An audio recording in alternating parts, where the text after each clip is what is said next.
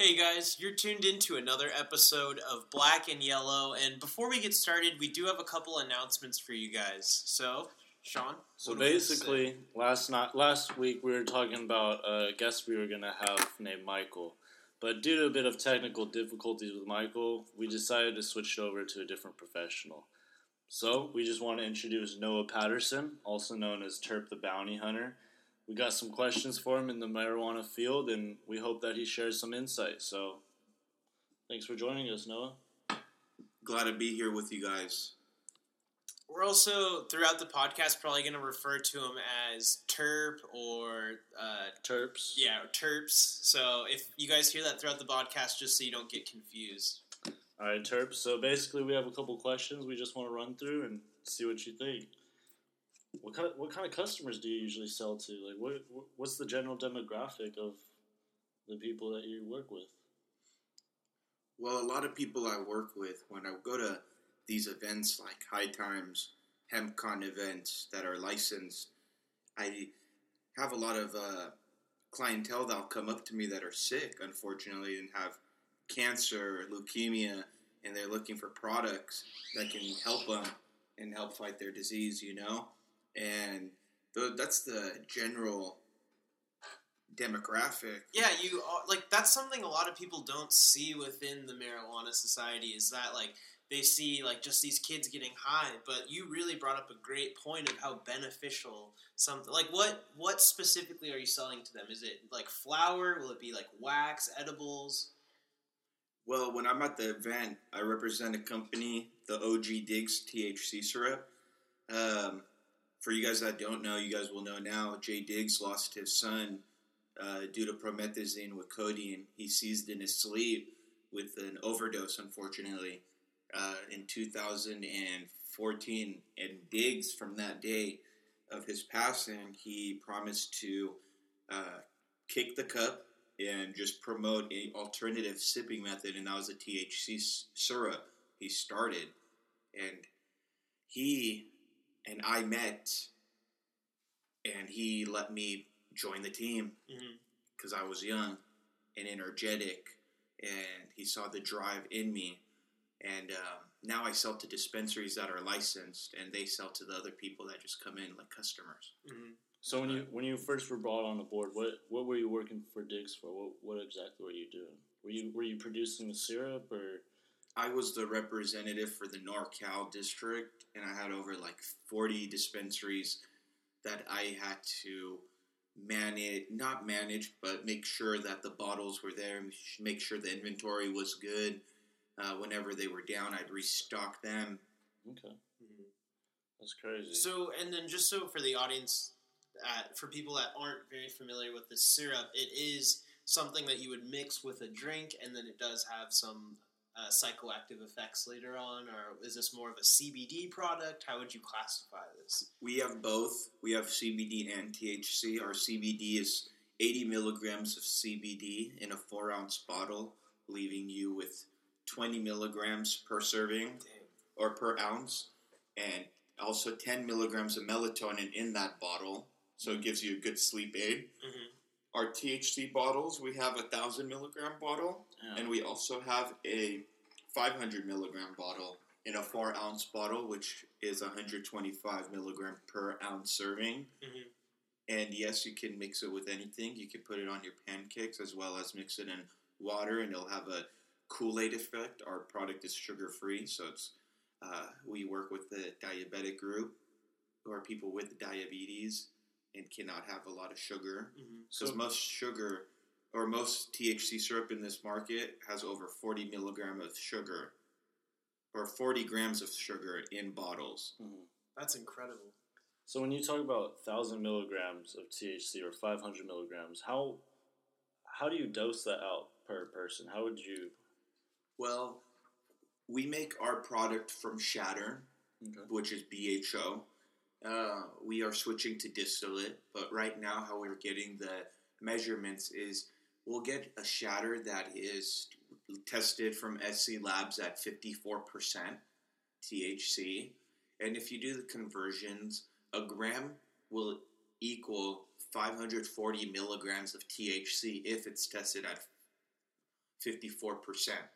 That's how it works out. If it's tested at 84%, it'll be 840 milligrams of THC in that gram of wax. If you were to break it down and do the cycle into the edible. And our 500 milligram bottles have shatter that is tested at 50% THC. And we decarbonate the wax and it comes out to our THC syrup. It's a secret, but secret recipe. I can't give it. You can't give out the rest, but that was because a lot of people have offered us money for it. That's crazy. So it sounds like there's a lot more math involved than a normal, hypocrite would think or whatnot. A normal. Yep.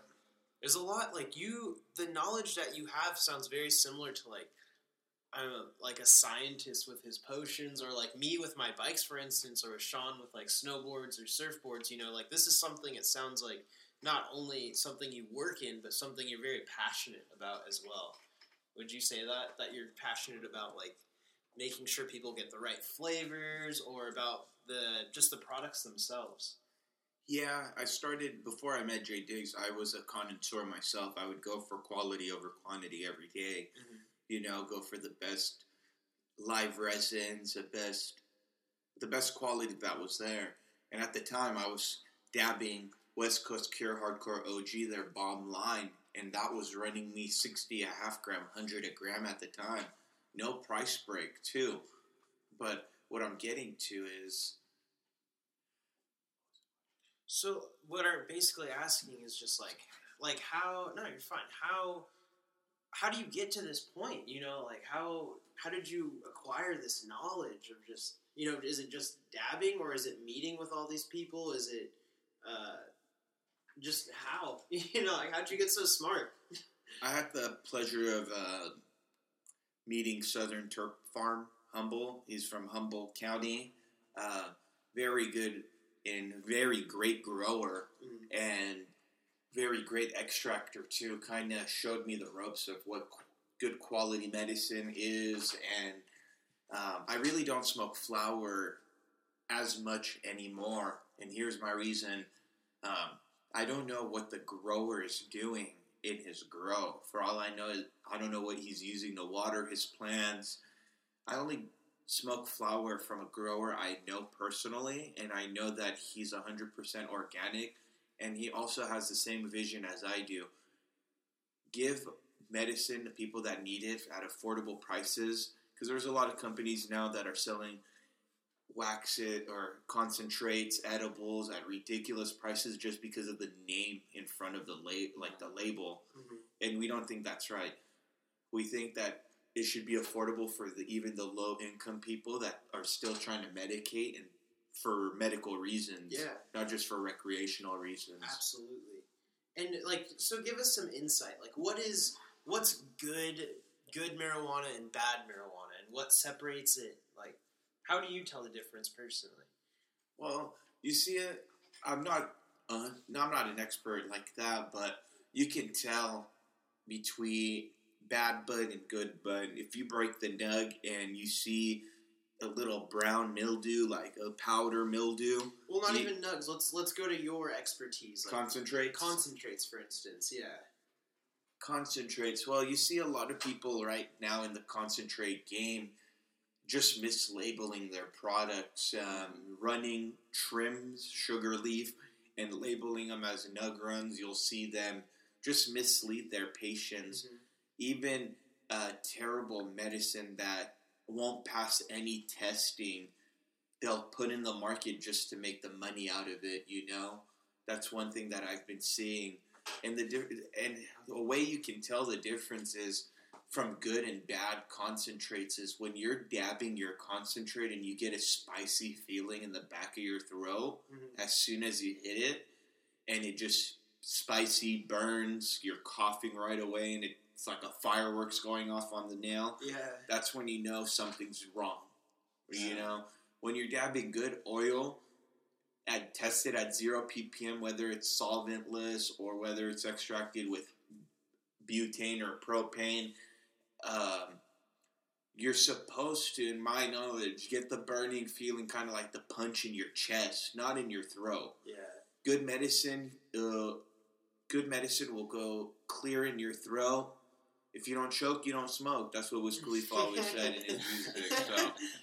So literally, bad concentrates will make you feel bad when you smoke them. You'll get a headache right away. Sometimes you'll get a headache. From my experience, I've dabbed some stuff my friends have brought to the table that haven't been so well. Darker than your steering wheel, probably, you know? And I've taken the dab and I've thrown up, which I never do on other concentrates. Maybe I take a fat dab, you never know.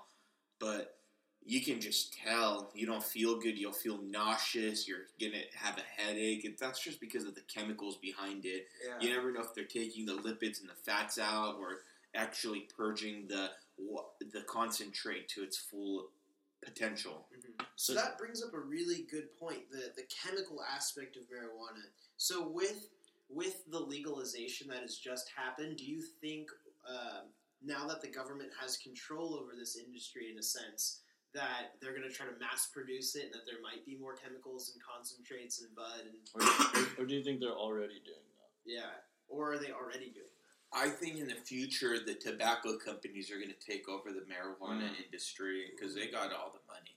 But at this time, they're letting marijuana companies that were currently running under Prop 215 and SB 420 before, when they were running on those laws, they are getting, most companies now have to file for a permit, whether if they're extracting hash, which is non-volatile, or extracting concentrates that has THC and has chemicals, which is a volatile, if I'm not mistaken, and it's a type 6, depending on what location you are with all these permits, you need like 40 permits. It's crazy. Mm-hmm. But states are allowing you in counties, certain grows and certain companies, temporary state permits to distribute and manufacture medicine. But that's until June, I believe. And 2018. And that's when I think the county will decide whether they will get their official permit or not. And I've seen a couple of friends and big-time growers in this area, won't say their names, but they're bouncing back once they do. You'll see their Cherry Pez. That's one of their big strains. For you that know, you'll know. They filed their paperwork, their blueprints and everything, and fortunately, I don't know what happened, they posted on their Instagram, so it's out there for you guys to see too. They got raided, or whatever happened, by the state or the city or whoever it was, and they got raided. Don't know the reason why, but they posted again on Instagram that everything got dropped a day later, which was weird. They destroyed all their harvest and did everything, took everything, and literally dropped the charges the next day. So, like I said, for you that know, you'll know. You guys should check them out on Instagram, Grand Floral Genetics. You'll see it. They posted it on their Instagram. It's out there for everyone to see. Most people are getting raided as soon as they post their paperwork and give their blueprints, because here's a little tricky part. When you're filing your blueprint or giving your blueprints to the city for your permits, they don't think you're growing. In their eyes, you're not supposed to be growing until they give you the temporary permit. But if they know and have a feeling that you're growing before they give you that temporary permit, you're fucked. They will come and do whatever they can to ruin your life. Take you to jail, put you through the process. You'll have to bail out and call Pop Brothers Law. So it's not even like they're making it harder for them. They're just not letting them do it at all, or at least trying to destroy their livelihood. So we see it on TV, like when pot clubs are like raided or whatnot, and the cops confiscate all this type of gear or medicine essentially. But what does that look like on a growers or business owners end? Like, what do they experience after the raid? Because everyone sees the raid, they see what happens when everything's gone, but like, what's the back end of that for the grower or the distributor or the business owner? Well, there's a lot to it. It depends on a vendor's level. For me, if I was taking product to a dispensary, I'm not that I do this. I don't do consignments. I never leave product. I always do a COD, cash out the door.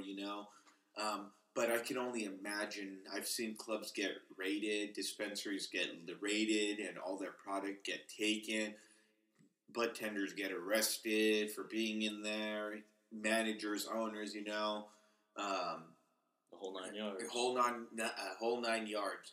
And one club or one dispensary that is a good example and what you shouldn't do, San Jose Organics. They got shut down in about 2000, I want to say 14, 13, around, or 13 or 14, around that 13, time. 14 or 15?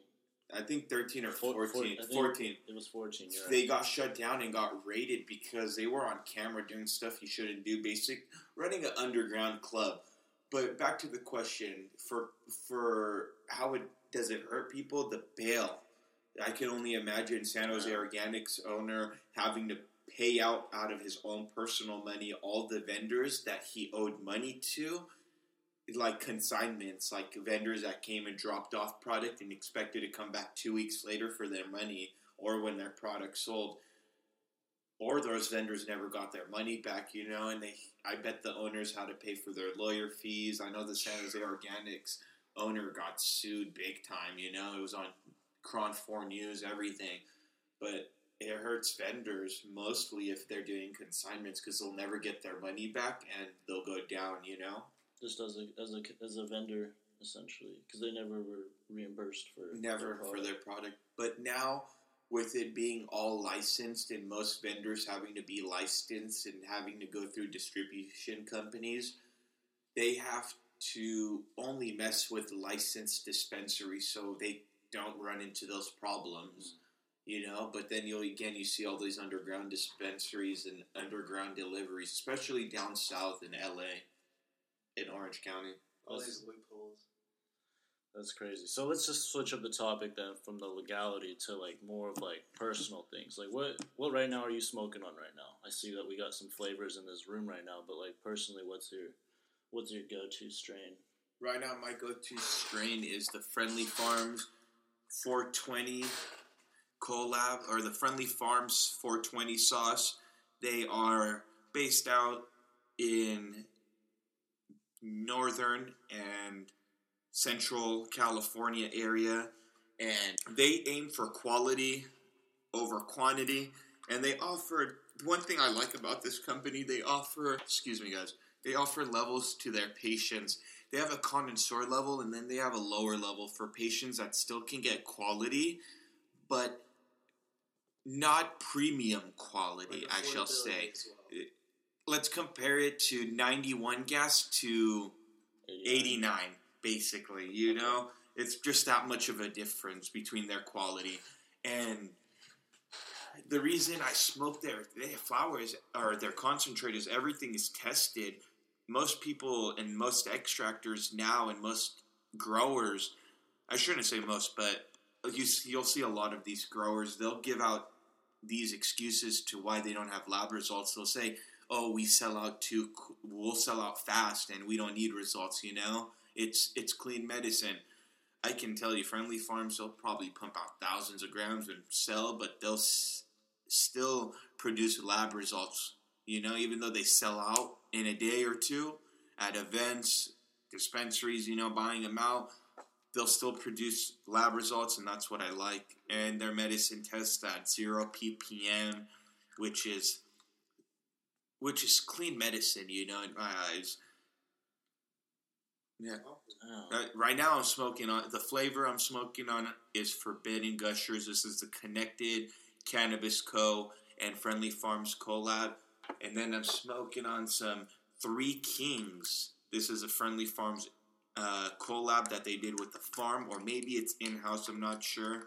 But this one was a premium nug run, live resin, whatever it was. But I know it was organic, and they have test results on it. So that's why it's my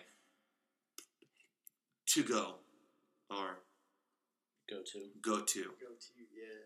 Hell yeah. That's crazy. I do have other options too. I can get Gold Clover. I've tried a lot of companies, to be honest. None of them are up to par with the smoothness. Some are and some aren't. You know, there's like companies like Turk Preservation that are up to par with them, you know. But other than that, you'll see companies that will produce product and say whole plant live resin, and you'll try it and it's opposite.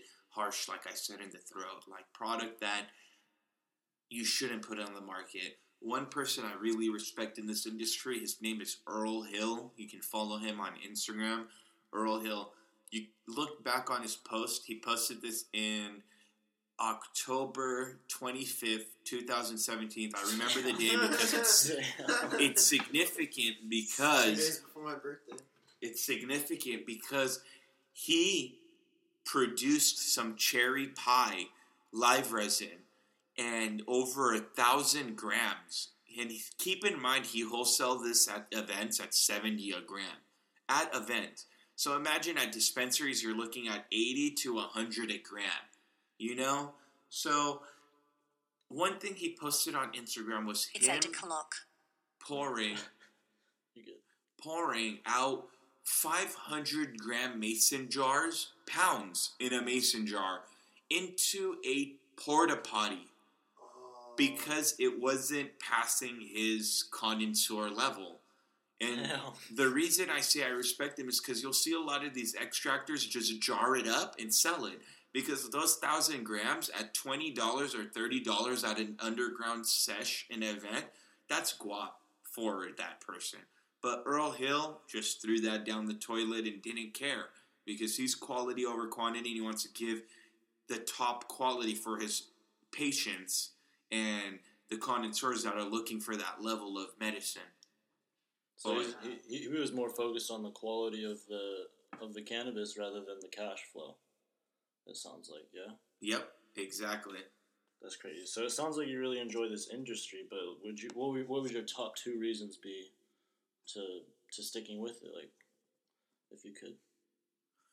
The reason I'm sticking in it is because I've been fortunate enough to meet a lot of great people, such as Golden State Banana. They're great people. They're based out here down in the Santa Cruz Mountains area, I guess. If you want to be technical with it. Yeah, be technical. They're hippies, you know. No, I'm just kidding. They're not hippies. They're not hippies. Like hippies, dude. Yeah. So, you know, they're the surfers, you know, Rod.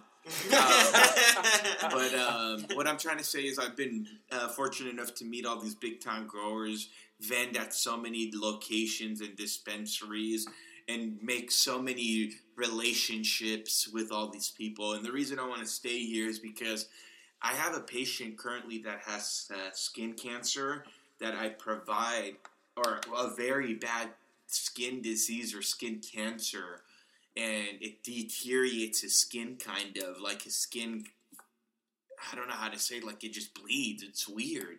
And it's unfortunate that he's going through this. But what I can say, and I'm glad my CBD syrup is helping him with pain, you know? Yeah. And he doesn't have to take all those medicines that make him nauseous and feel nasty side effects, you know? So I provide that to him, and that's one thing I really like, giving medicine to people that really need it. There's also patients that I know that have like stomach problems, you know, that need THC syrup or need any edible, whether it's gummies that I can get, you know, just to help them out. Yeah. That's deep. How would you deal with law enforcement? You know, with law enforcement right now, like the Pop Brothers law say, if you get pulled over, you ask the police officer, why did you pull... This is like any traffic violation. Why did you pull me over? If he tells you, he asks you why it smells like weed. Tell him, hey, I'm not... Like, what are you up to? If he says, what are you up to? Say, I'm not discussing my day. And he keeps asking you questions. And I ask him these things. Why am I being pulled over? Am I being detained? If you are being detained, invoke your fifth and shut the fuck up. You know, I've learned that the hard way, you know, dealing with sheriffs, trying to force things out of me, trying to say, oh, if you tell us, like, if you were really smoking, we'll let you just leave. But in reality, if you tell them you were smoking, you're going to get fucked over. Red Rover, you know. But what I'm trying to say is law enforcement, as long as you got your valid recommendation right now, we're in a recreational state where if you're over the age of 21, you can consume medicine, you know. Not saying it's okay to just go sell people drugs on the side of the street, but if they're over the age of 21 and they're in your house, hey, no, it doesn't hurt to give them a dub. You know? In reality. Yeah. But let's go back to, like, the question. Cops, just be nice to them, but shut the fuck up. Don't incriminate yourself. Straight up. And if they do want to force you off the car the hard way, bro, just know, record it on your phone. They have that body cam. Whether it gets corrupted in evidence or damaged in evidence, you'll have your camera on you. If you follow me on Twitter, at Terp the Bounty Hunter, you'll see a couple of incidents of me with law enforcement, and boom, I had my camera. And at the end of the video, it's funny, I'll play it and you guys can hear it, if you guys really want. It's fun. We'll pull up the link and put it in the show notes. Yeah, we'll put it in the show for you guys. But it's funny, I started recording, and the cop was so upset at me recording, he didn't know what was going on. Let me just tell you, when you watch the video, he'll tell you, I asked him, hey, how are you doing, sir? And at the end of the video, he says, you approached me by saying, I'm recording. But the funny thing is, the beginning of the video, I'm riding my RC car, and then the lights just turn on all of a sudden. So I am recording. Before he even gets out the car, I just say, hi, how are you doing, you know? So it's just funny how he changes everything from beginning to end. And then at the end, very, very end, when they don't find anything in my car, I still knock on wood because I would have gone to jail, you know, because of the amount of marijuana, you know. But what I'm trying to say is, he pointed at my phone and said, because you had to record and do all this, this is what happens. And I told him, hey, the Supreme Court ruled this day, and he said, I don't give a fuck on camera, which is kind of funny because it just shows that he was just trying to just catch us on something. But as long as you have your camera and you're recording, you're golden. And if they do anything to you, like I said, hire a lawyer and sue the city. Teach them a lesson. There's many cases that if you follow Pop Brothers Law, follow them. They've won many cases where police officers have pulled over cars that smell like marijuana, and yes, in reality, they've had millions of dollars in the trunk with pounds of weed that's gotten confiscated. But Pop Brothers Law, shout out to them. They've won many cases where they've gotten $1 million and wax and treat and everything back because of winning the case, because they followed the script. And the script is, why did you pull me over? Am I being detained or free to go? And then if you are, shut the fuck up. And that's what their clients did, and they beat the case right then and there. Damn. So it looks like you got a lot of insight on this whole industry from the front and the back. Just a little bit. I started this at the age of 16, and I'm just going to keep writing it, you know. At the legal level, I've started at the age of 18 dealing with medical Prop 215 spots and just going on from there. But other than that, just Illinois. I feel it. Well, no, Terps, we really appreciate you coming out here and sharing your knowledge with us. Like, this has been the most insightful podcast and one of our first interviews too. So congratulations! Oh, thanks. One of the first interviewees. I love you guys. You guys.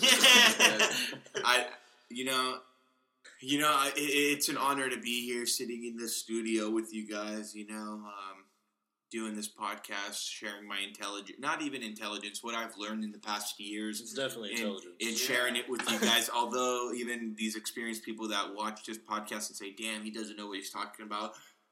It's stuff that I learned from these big-time growers, you want to call, or big shots in this industry, distributors that I roll with and deal with on a daily basis, you know. Like I said, what he's basically trying to say is, we're not bullshitting y'all. We're not bullshitting y'all. We're yelling "oi" to the end. Yeah. This is the real deal, friends. Terp, the Bounty Hunter, signing off. I'll catch you guys later. Stay tuned. You heard it from the man himself. We're signing off, and we'll see you guys next week. Black and yellow.